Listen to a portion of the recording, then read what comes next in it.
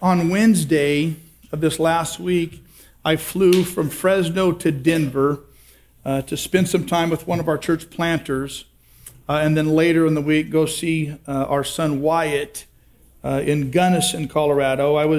I flew into Denver, and as I'm getting ready to fly, I continually get updates from the airline that says there's a winter storm coming, and flight will likely be delayed or canceled. That there's another airport you may be diverted to in Colorado Springs, and so it was just this overwhelming cloud of, I hope we make it. We left Fresno. Our pilot was amazing, got us into Denver right as this horrendous snowstorm was coming. We landed in Denver, and I called for my Uber driver to come pick me up at the airport and take me to the hotel. And at the Denver airport, when you wait for an Uber or a Lyft, you have to wait outside for them on the furthest island from the building. As I'm standing there, dressed as a Central Valley, California guy coming out of warm weather, it was absolutely bone-chilling. And I called me Uber fella, and they give you constant updates of when they'll arrive, and he said he'd be there in a few minutes, which wasn't a problem. Well, weather being what it was, that got delayed and delayed and delayed. I couldn't go back inside and wait because I didn't know exactly what time he was going to show up. And so I'm standing out there, and I finally thought, I got to get into my little bag I had with me, and I pulled out my beanie to keep my little bald head warm at least. And I waited and waited and waited, and I felt this tension inside between just getting pissed off. It's just like, this is ridiculous. And the tension of, okay, Carl, you've been talking about coincidence, that there's an orchestration behind all things. So what might God be orchestrating? And so I calmed myself and just waited. And later than sooner, he showed up, put my bag in the back, get in, and I say, thank you so much for driving in this weather. I can't imagine that's easy. He said, well, thank you for your patience and your graciousness. Said, yeah, no problem.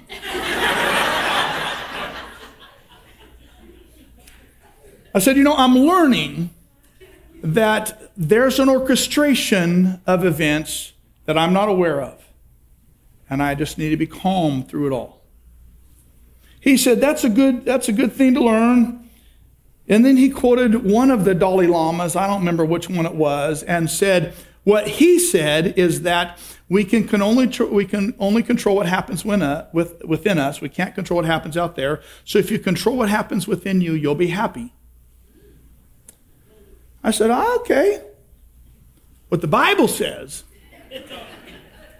is that the fruit of the Spirit is love, joy, peace, patience, kindness, goodness, faithfulness, and self-control. And I believe that what happens in me is a result of the fruit of the Spirit because of the God who lives within me. He said, what? I said, the Bible says the fruit of the Spirit is love, joy, peace, patience, kindness, goodness, faithfulness. So I can be patient because the fruit of the God who is outside of me lives within me. He said, the fruit of the what? I said, the fruit of the Spirit. The Spirit of the living God who lives within me produces fruit of love, joy, peace, patience, kindness, goodness, faithfulness. He said, well, yeah, I guess that's good. Whatever religion you believe in, I guess the point of it all is to be happy. I said, well, the issue I have with that is that while you may be happy, if the point of your religion is to make you happy, you're going to run into a problem. Because if my religion says A and B is what makes me happy, and your religion says C and D is what make you happy. Maybe A and B and C and D are in conflict with each other. And when that happens, whose religion is right? He said, well, that's a good point. I said, that may be the point of religion. But the point of Christianity is a relationship with the living God who produces the fruit of love, joy, peace, patience, kindness, goodness, faithfulness, and self-control. And then he got quiet. And I was reminded that oftentimes God orchestrates coincidences like being delayed in a snowstorm outside of Denver Airport because he is orchestrating a conversation. If we believe that coincidences are just simple, random acts of chance and events, stuff doesn't make sense. The word coincidence is used one time in the Bible and was used by Jesus. Luke, I believe, chapter 10, as he's telling the story of the parable of the Good Samaritan, Jesus says, by chance, coincidence, a priest walked along the side of the road. That word coincidence in the Greek is a compound word of syn kurios, S-Y-N-K-U-R-I-O-S. It means together with, divine events put together by divine authority. And so Jesus said there is a thing called coincidence, but there are events that are put together by divine authority. And so for those who are Christ followers, who believe in a sovereign God, having that belief in God means coincidence, as it's commonly understood, cannot exist because the cause is never unknown. I'm excited about what God is orchestrating. I'm excited about the coincidence circumstances that God is putting together because it's fun to watch in hindsight his orchestration of events. We don't see it in foresight. We trust it in foresight. We see it in hindsight. I'm excited for what God is in the process of doing. I just agreed to start coaching rookie baseball. I'm not a baseball guy. I'm a football guy. As most of God's good children are. And I coach baseball like I coach football. And we have fun. I'm excited about the coincidences and circumstances that God is orchestrating as I jump back into little boy baseball out at Riverstone in the Riverstone community at Stone Creek, because I'm purposefully changing my huddle so that I can meet people there that I do not know, to invite them to our site there. And I'm excited for the coincidences and circumstances God is going to create and put me in by little boy rookie baseball. This is going to be a lot of fun.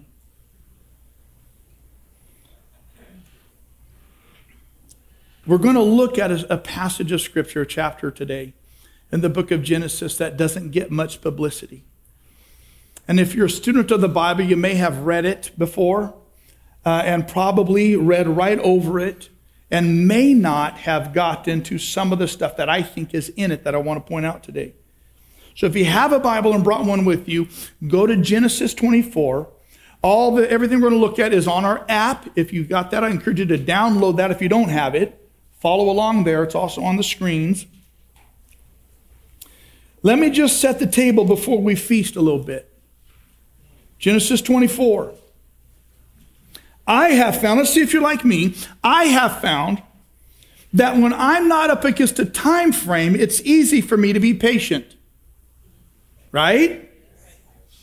But when I feel like I've waited long enough, I tend to force things. Any of you people wired like me? Are any of you sitting by someone who's wired like me? Maybe that's a better question to get some honest feedback. Now, that's not necessarily a bad thing. Now listen, that's not necessarily a bad thing. When I've placed an order at a restaurant and I've waited too long for my food, it might be okay to rattle the waiter a little bit. When I've waited long enough at a stoplight that's not changing and there's no other cars around, it might be okay for me to go.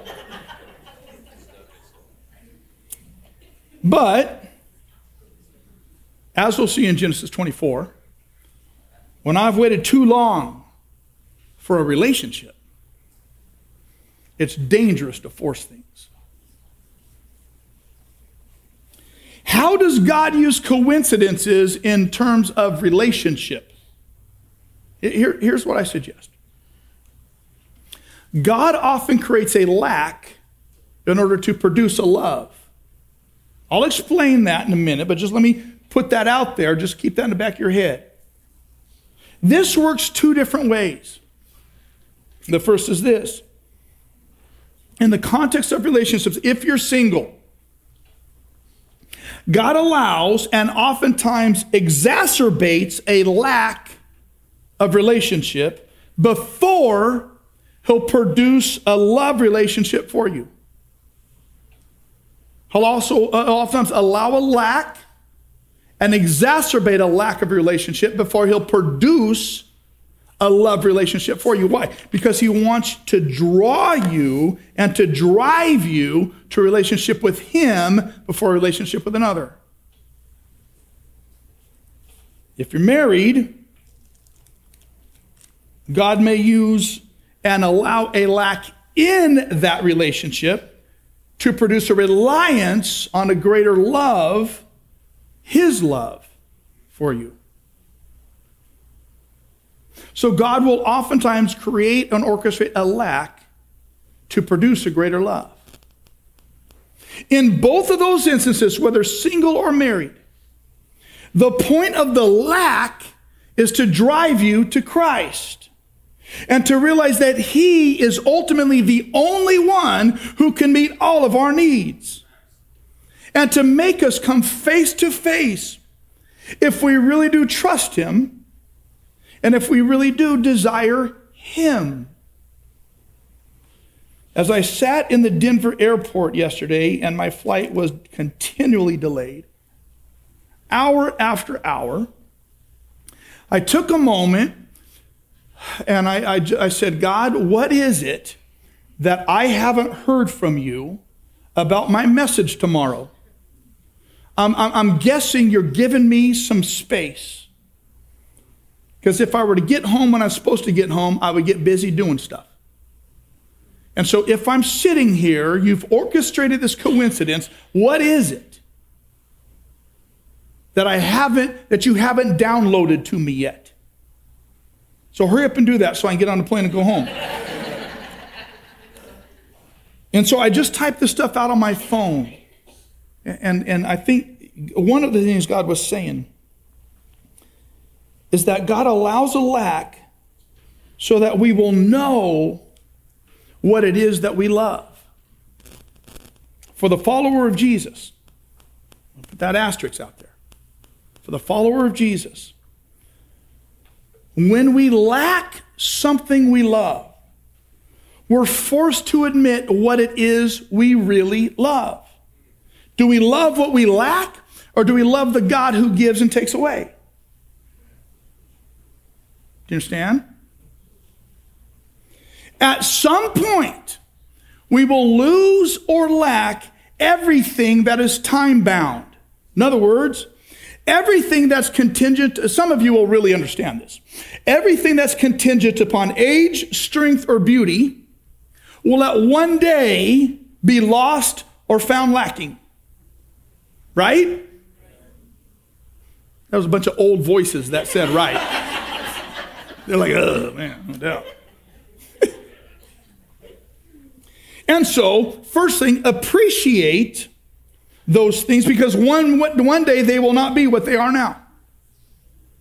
And the second thing is to ground your loves in what is eternal, not what is time-bound. Now, just think about it for a minute. God, I'm going to try my best to put into simple words what was Is in my mind complex? Sometimes God allows a lack without us ever having the thing that we lack. Like sometimes God will allow a lack of something that we've never had in order to produce a deeper love than what we thought we wanted. Now pay attention. The example I have is relationships. When one wants a relationship with another person, but God doesn't allow it, so he creates a lack of it, though they've never even had it, God reveals the tension that is in that heart and reveals what it is they really love. Do they really love a relationship with another person, or do they really love a deepening relationship with him? And so many young people or single people desire and love a relationship with another person more than a deepening relationship with him. So that's why so oftentimes the struggle of singleness is so profound.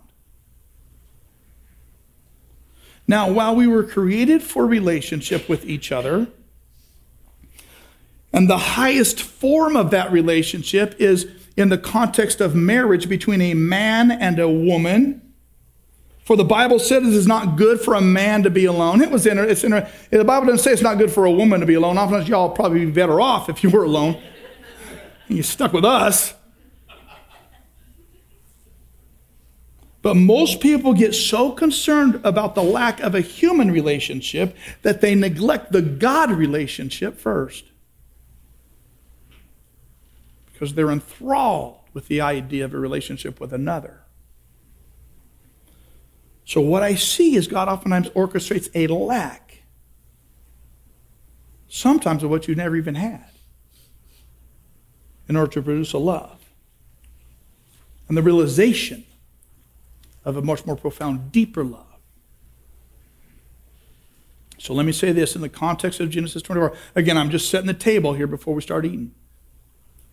In the context of marriage, according to Genesis 24, that's where we're headed. But I need to address this. As far as marriage is concerned, if you're married, pay attention. When I realize you cannot meet all my needs, I realize you were never intended to meet all my needs. Please understand this. If you're married, you should meet many of your spouse's needs. And you better meet the needs that only your spouse should meet. But please understand, your spouse was never intended to meet all of your needs, for only God can meet them all. Understand? Now let me be clear. If you're married, learn what your spouse's love language is and commit to meeting it as regularly as you can. You can't meet them all, but you better meet that one as best you can. Only God can meet all your spouse's needs. And so if you're married, you need to understand that your spouse will never meet all your needs. Now, please don't read into this anything about, me and my marriage. I'm just telling you, this is good marriage stuff. Don't expect and don't put that on your spouse to meet all of your needs. They will never do it. Do you understand?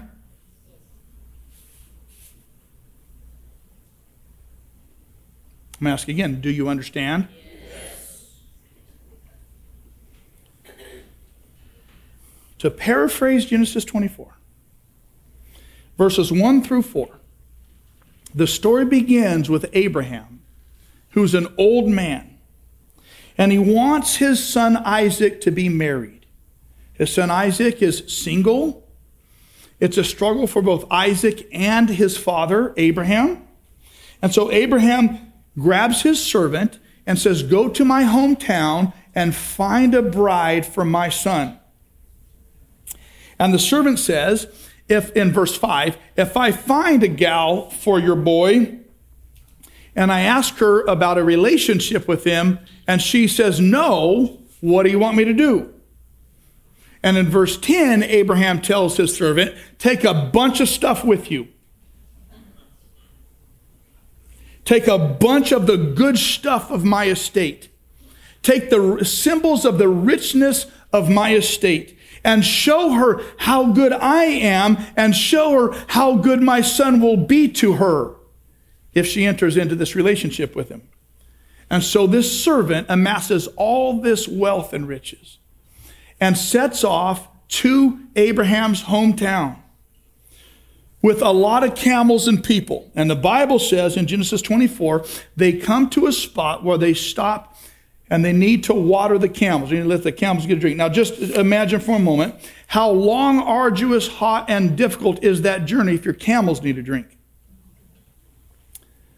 And so we pick up this story in Genesis 24, which at one, there's two levels to Genesis 24. One level is the level of relationship, marriage relationship.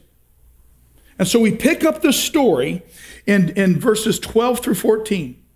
Then the servant prayed, Lord, God of my master Abraham, make me successful today and show kindness to my master Abraham. See, I'm standing beside this spring, and the daughters of the townspeople are coming out to draw water. May it be, by coincidence, that when I say to some young woman, please let down your jar that I may have a drink, just by coincidence, let her say, drink and I'll water your camels too. And just orchestrate these events that she's the one that you've chosen for your servant Isaac. By this I'll know that you've shown kindness to my master. The servant prays that coincidences will be orchestrated because there's a lack of a relationship, and those circumstances will be orchestrated to produce a profound love. Do you understand? By coincidence, he says, let it just so happen that I'm here, and just let it so happen by coincidence that this girl show up, let it be gracious and kind enough to water my camels. Now, someone has estimated, based on how much wealth the servant, as we learned from Scripture, that the servant brought to give to this young lady and her family, and the length of journey, someone estimates that it would have taken about 10 camels to make this journey with all the possessions. They've also estimated that a camel, being fully watered, would require about 25 gallons of water. So he's asking that this woman would be kind of gracious enough to be willing to carry 250 gallons of water. Now, if you understand how much water weighs 8 pounds per gallon. That's 2,000 pounds of water. That's a good woman. That girl willing to work. Right? I guarantee you that woman would bear some babies right there. So guess what God does? Just by coincidence, this lady Rebecca shows up. Just by coincidence. Before he had finished praying, Rebecca came out with her jar on her shoulder. The woman was very beautiful, a virgin. No man had ever slept with her. She went down to the spring, filled her jar, and came up again. I'm telling you, God is so good.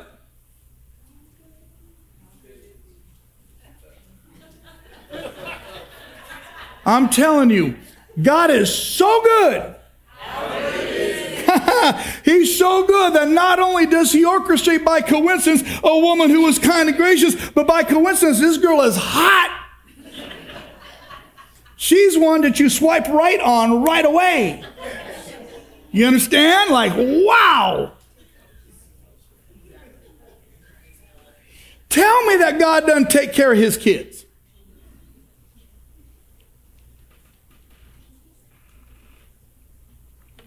The servant hurried to meet her and said, please, give me a little water from your jar.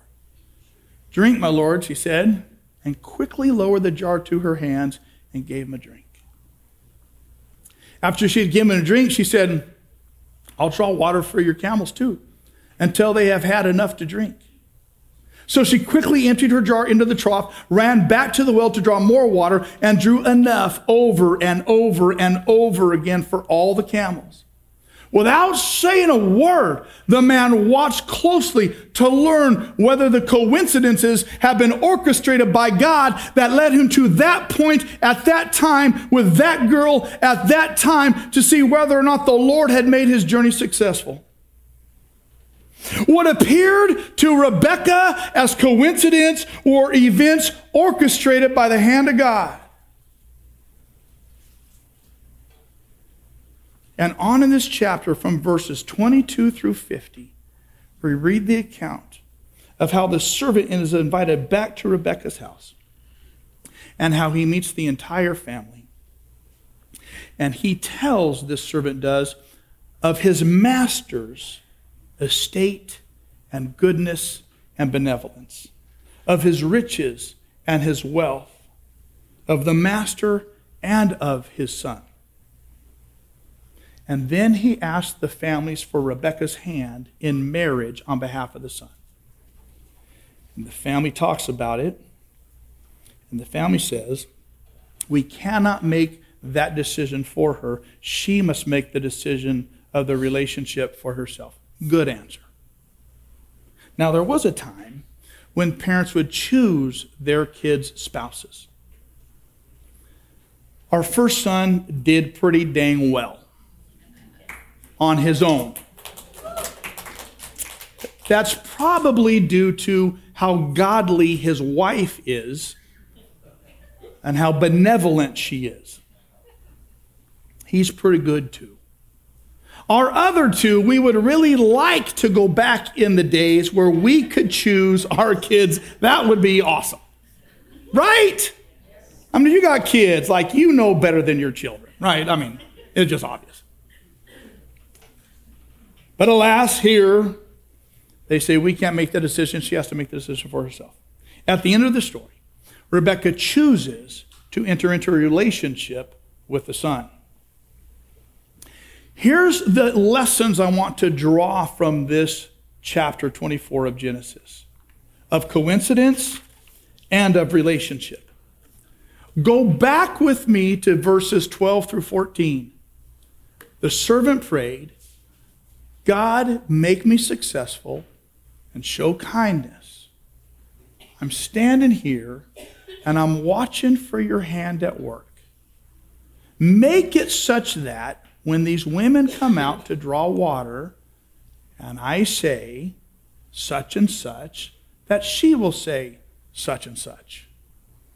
And by the orchestration of coincidence, I will know that you're a good God and has shown kindness. The servant prayed and asked God's help in looking for the right woman. What the servant understood was this.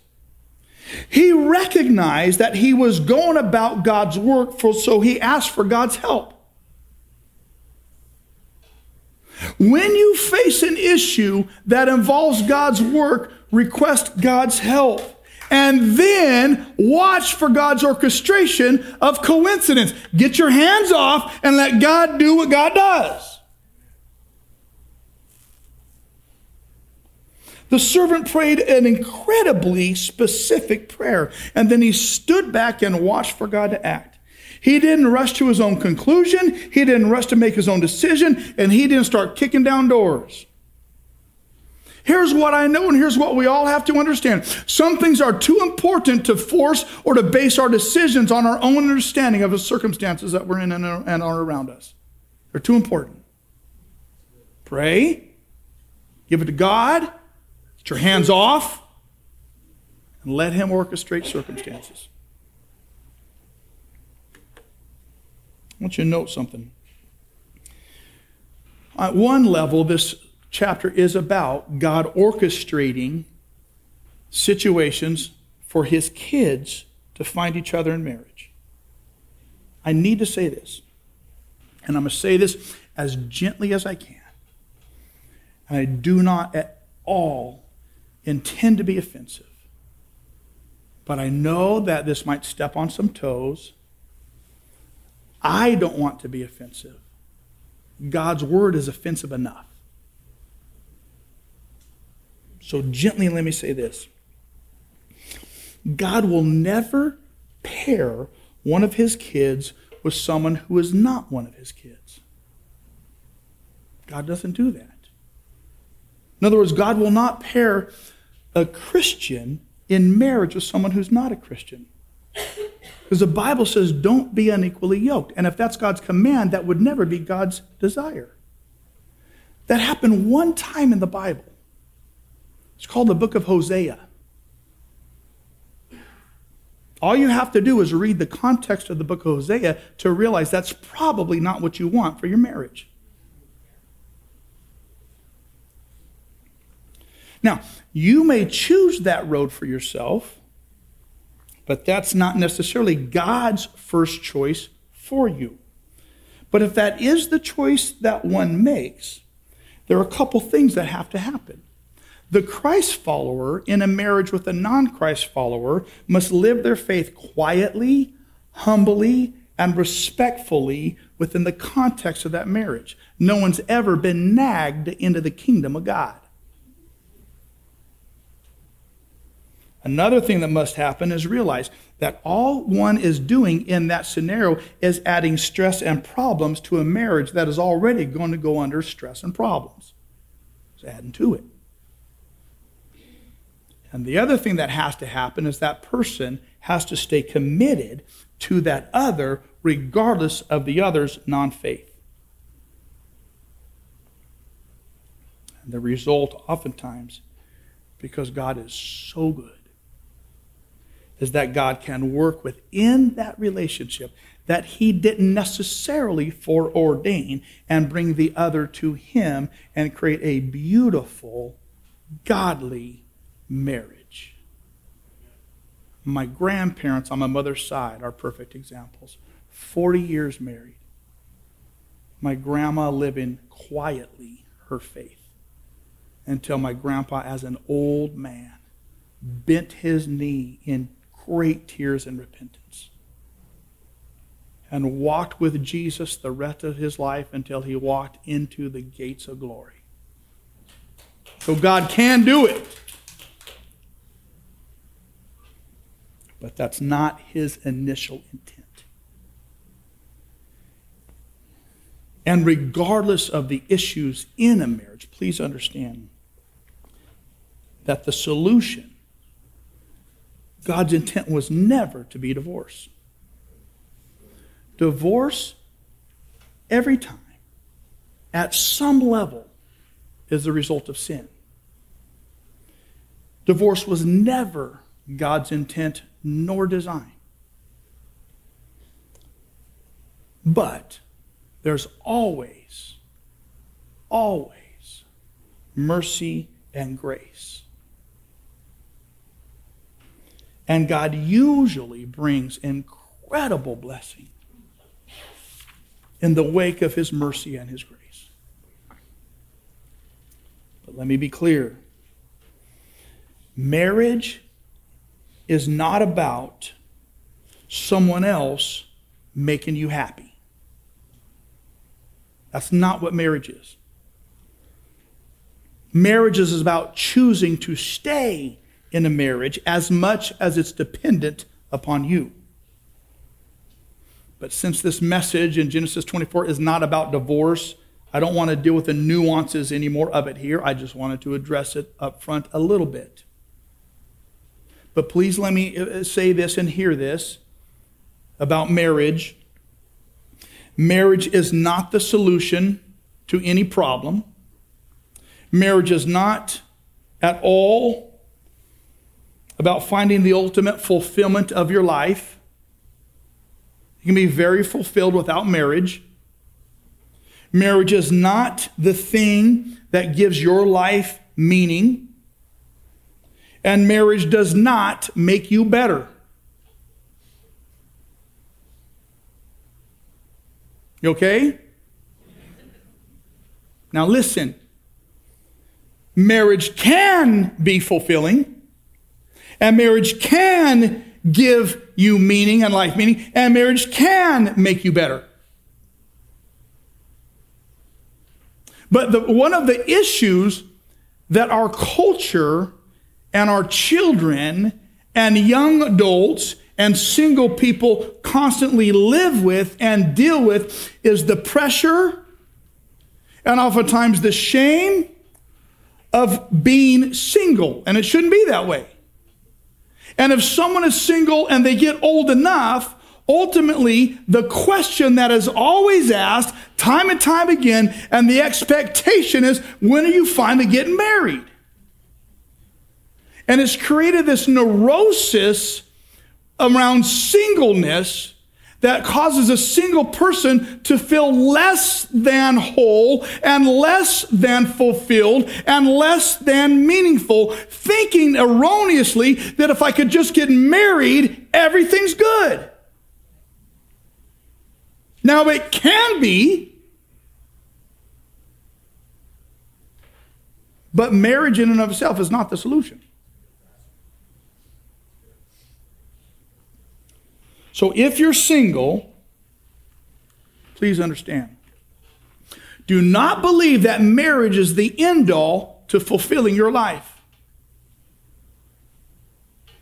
It can be extraordinarily fulfilled and be single. Now, having said that, let me say this. One of the most profound things that God does for his gifts is to pair them in marriage to each other. Without a doubt. So it can be very fulfilling, and it can bring great meaning, and it can make your life better.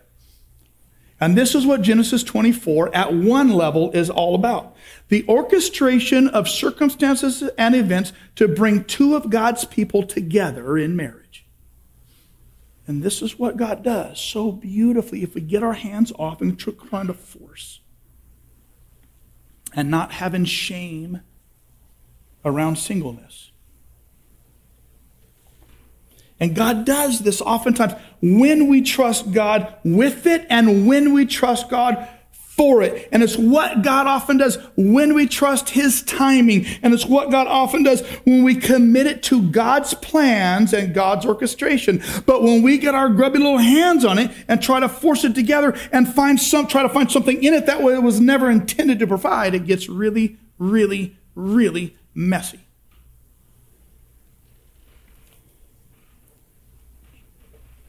But I'm learning is what may appear as circumstances and coincidence may be God's orchestration. Just trust him when you're single. But realize, if you're married, oftentimes God's circumstances and coincidences of bringing two lives together have been profound. And so, if you're married, treat your spouse as the divinely orchestrated event in your life, handpicked by God. Let that sink in. If you're married, treat your spouse as the divinely orchestrated event that God has handpicked just for you. And when you view your spouse like that, wow! The honor, the joy, the wow! Like, I got you! Now, if you're married, you know how difficult that is day in, day out, right? I mean, it's not hard for me to understand that because you know who I'm married to. That's awesome. But some of us, we're difficult people to live with. But if God has orchestrated you together, you are, and your spouse is the divinely orchestrated event that God has brought together. Now let me say something else. If you have kids, the same goes for them. That God has divinely orchestrated and knit them together and chose you for them. And wow.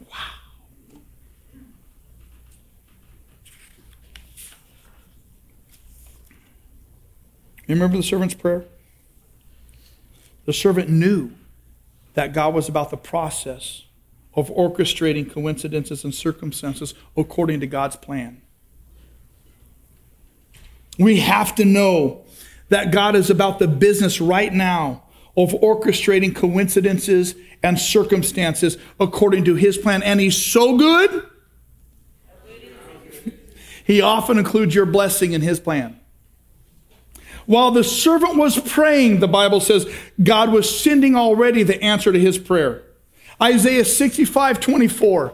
Before they call, I will answer. While they're still speaking, I've already heard. While our prayers are going up, God's hand is already orchestrating. Please understand, if you're single, you better be praying for that spouse, because in those prayers, God is already orchestrating who that is. He's already creating coincidence to bring that together. And if you've got a child who is yet unmarried, oh my goodness, you parents understand how vital and crucial it is to be praying for your kid's spouse, because God is already orchestrating them to come together. Now, I realize what time it is. Allow me one more moment, will you? I want to give you the big point of this whole coincidence circumstance idea. Whether we talk about the context of relationship and marriage, whether we talk about career, whatever it is, circumstances will arise that are intended to point you to Jesus, to highlight him, not you.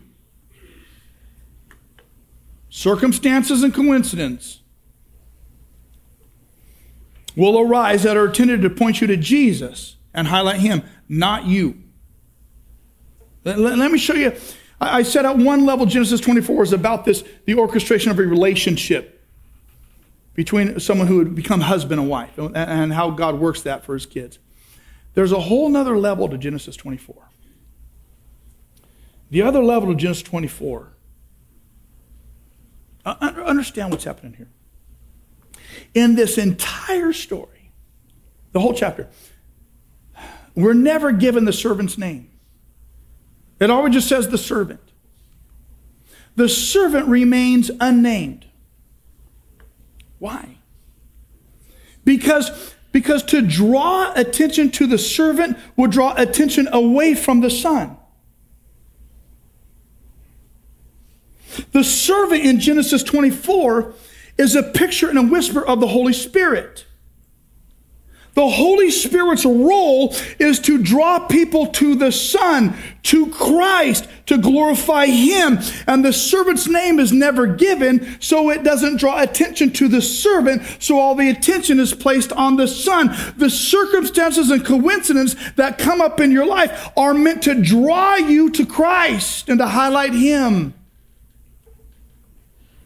In all of this chapter, the servant never talks about the arduous journey that he went on, how long and how hard and how difficult it was. He only spoke about the benevolence and the goodness and the graciousness and the wealth of Abraham and Isaac, the father and the son. Likewise, the Holy Spirit doesn't testify about himself. The Holy Spirit only testifies to the Master and the Master's riches. The Holy Spirit only talks about the goodness of the Son, because the Bible says in John 15, when the Advocate comes, whom I will send to you from the Father, the Spirit of truth who goes out from the Father, he will testify about me. He won't talk about himself. He won't talk about his own journey. He won't talk about his own work. The only thing the Holy Spirit will do is talk about me. And so in Genesis 24, we're not told who the servant is, because the servant doesn't draw attention to himself. Because circumstances and coincidences are only meant to draw us to the Son. Do you understand? Can I give you another one? And all that the servant did, the servant simply made an offer of a relationship and let the woman decide about the relationship, because relationship isn't forced. The servant didn't argue with the future bride. The servant didn't coerce. The servant didn't guilt. The servant simply bore witness to the goodness and the benevolence and the blessing of the master. Likewise, the Holy Spirit simply draws people to Christ by loving kindness. Romans 2:4, the loving kindness of God is intended to draw you to the Father. The servant doesn't force a relationship. The servant merely gives the opportunity for the one to respond to the invitation of the Son. Just tell the facts. That's all the servant does. This is the facts about the Father. This is the facts about the Son. You have the option to respond. The Bible says when he comes, the Holy Spirit, he will prove the world to be in the wrong about sin and righteousness and judgment. But when he, the Spirit of truth, comes, he will guide you into all the truth. He will not speak on his own. He will speak only what he hears, and he will tell you what is yet to come. The only thing the Holy Spirit will do in life is tell you of the truth of God, of the truth of ourselves, of the truth of the scenario in which we live in this world, and give you the opportunity to respond. What I love about the servant in Genesis 24, he just gave the woman gifts to prove the master's goodness. The servant just gave the woman gifts free of charge, just out of grace and graciousness, to take back to her huddle, to prove the master's goodness and the goodness of the Son. The Holy Spirit does the same thing. The Holy Spirit gives good gifts and blessings and spiritual gifts, not based on our merit, but based on the graciousness of the Master. And he gives those to the bride, which is God's church, so we can take them back to our huddle and show our huddle the goodness of God in Jesus. Do you understand? Because the Bible says there are different kinds of gifts, but the same Spirit has given them to draw attention to the Son. The Bible says every good and perfect gift is from above, coming down from the Father of the heavenly lights, who doesn't change like shifting shadows. All these circumstances and all these coincidences are intended to point us to Jesus. Whether we're talking about finding a spouse, or whether we're talking about the spouse we already found, whether we're talking about our next steps in life, or whether we're talking about our hopes, whether we're talking about our dreams, or whether we're talking about our dead ends, whether we're talking about our next steps, or we're talking about our best. These circumstances and coincidences are in our lives to point us to Christ. So be confident of this, that God is right now, for his kids, orchestrating coincidences and circumstances and events for the purpose of pointing us to Jesus. But God is so good. At the same time, he's orchestrating them for your blessing, because he loves you that much. And when you understand God's great love, it awakens us to the orchestration of his hand. When you understand God's great love, it awakens you to the realization of the orchestration of his hand. He's a good God. I want you to pray with me.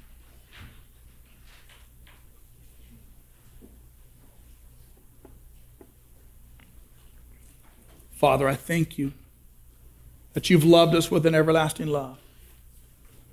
I thank you that you've drawn us to yourself. You've drawn us to each other. I think that it's not by accident, but it's by orchestration. I pray in this moment, just simply, Father, that you would let us be overwhelmed. Not by circumstances and coincidences that are swirling around us, but that in this moment you would let us be overwhelmed by the realization of your glory. That you'd let us be overwhelmed by your concern for us. That you'd let us be overwhelmed with the realization of your sovereignty. That you'd let us be overwhelmed by you. In this moment, my encouragement to you in this place, to you who hear my voice, is to say to the God who loves you, I choose to trust your plan. Between you and God, with everything in the depths of your heart, Father, I choose to trust your plan. Ask him, say, help me see coincidence as your hand of orchestration. Say, Father, I'm going to try to get my hands off and trust your hands in. And I trust you for the success of what you're orchestrating in my life. Father, we love you. Encourage us. Cause us to walk out here with an assurance, with a confidence, God, that changes our step, that changes our view, that changes literally our future. That we would walk into the orchestration of your destiny. In your name I pray, amen.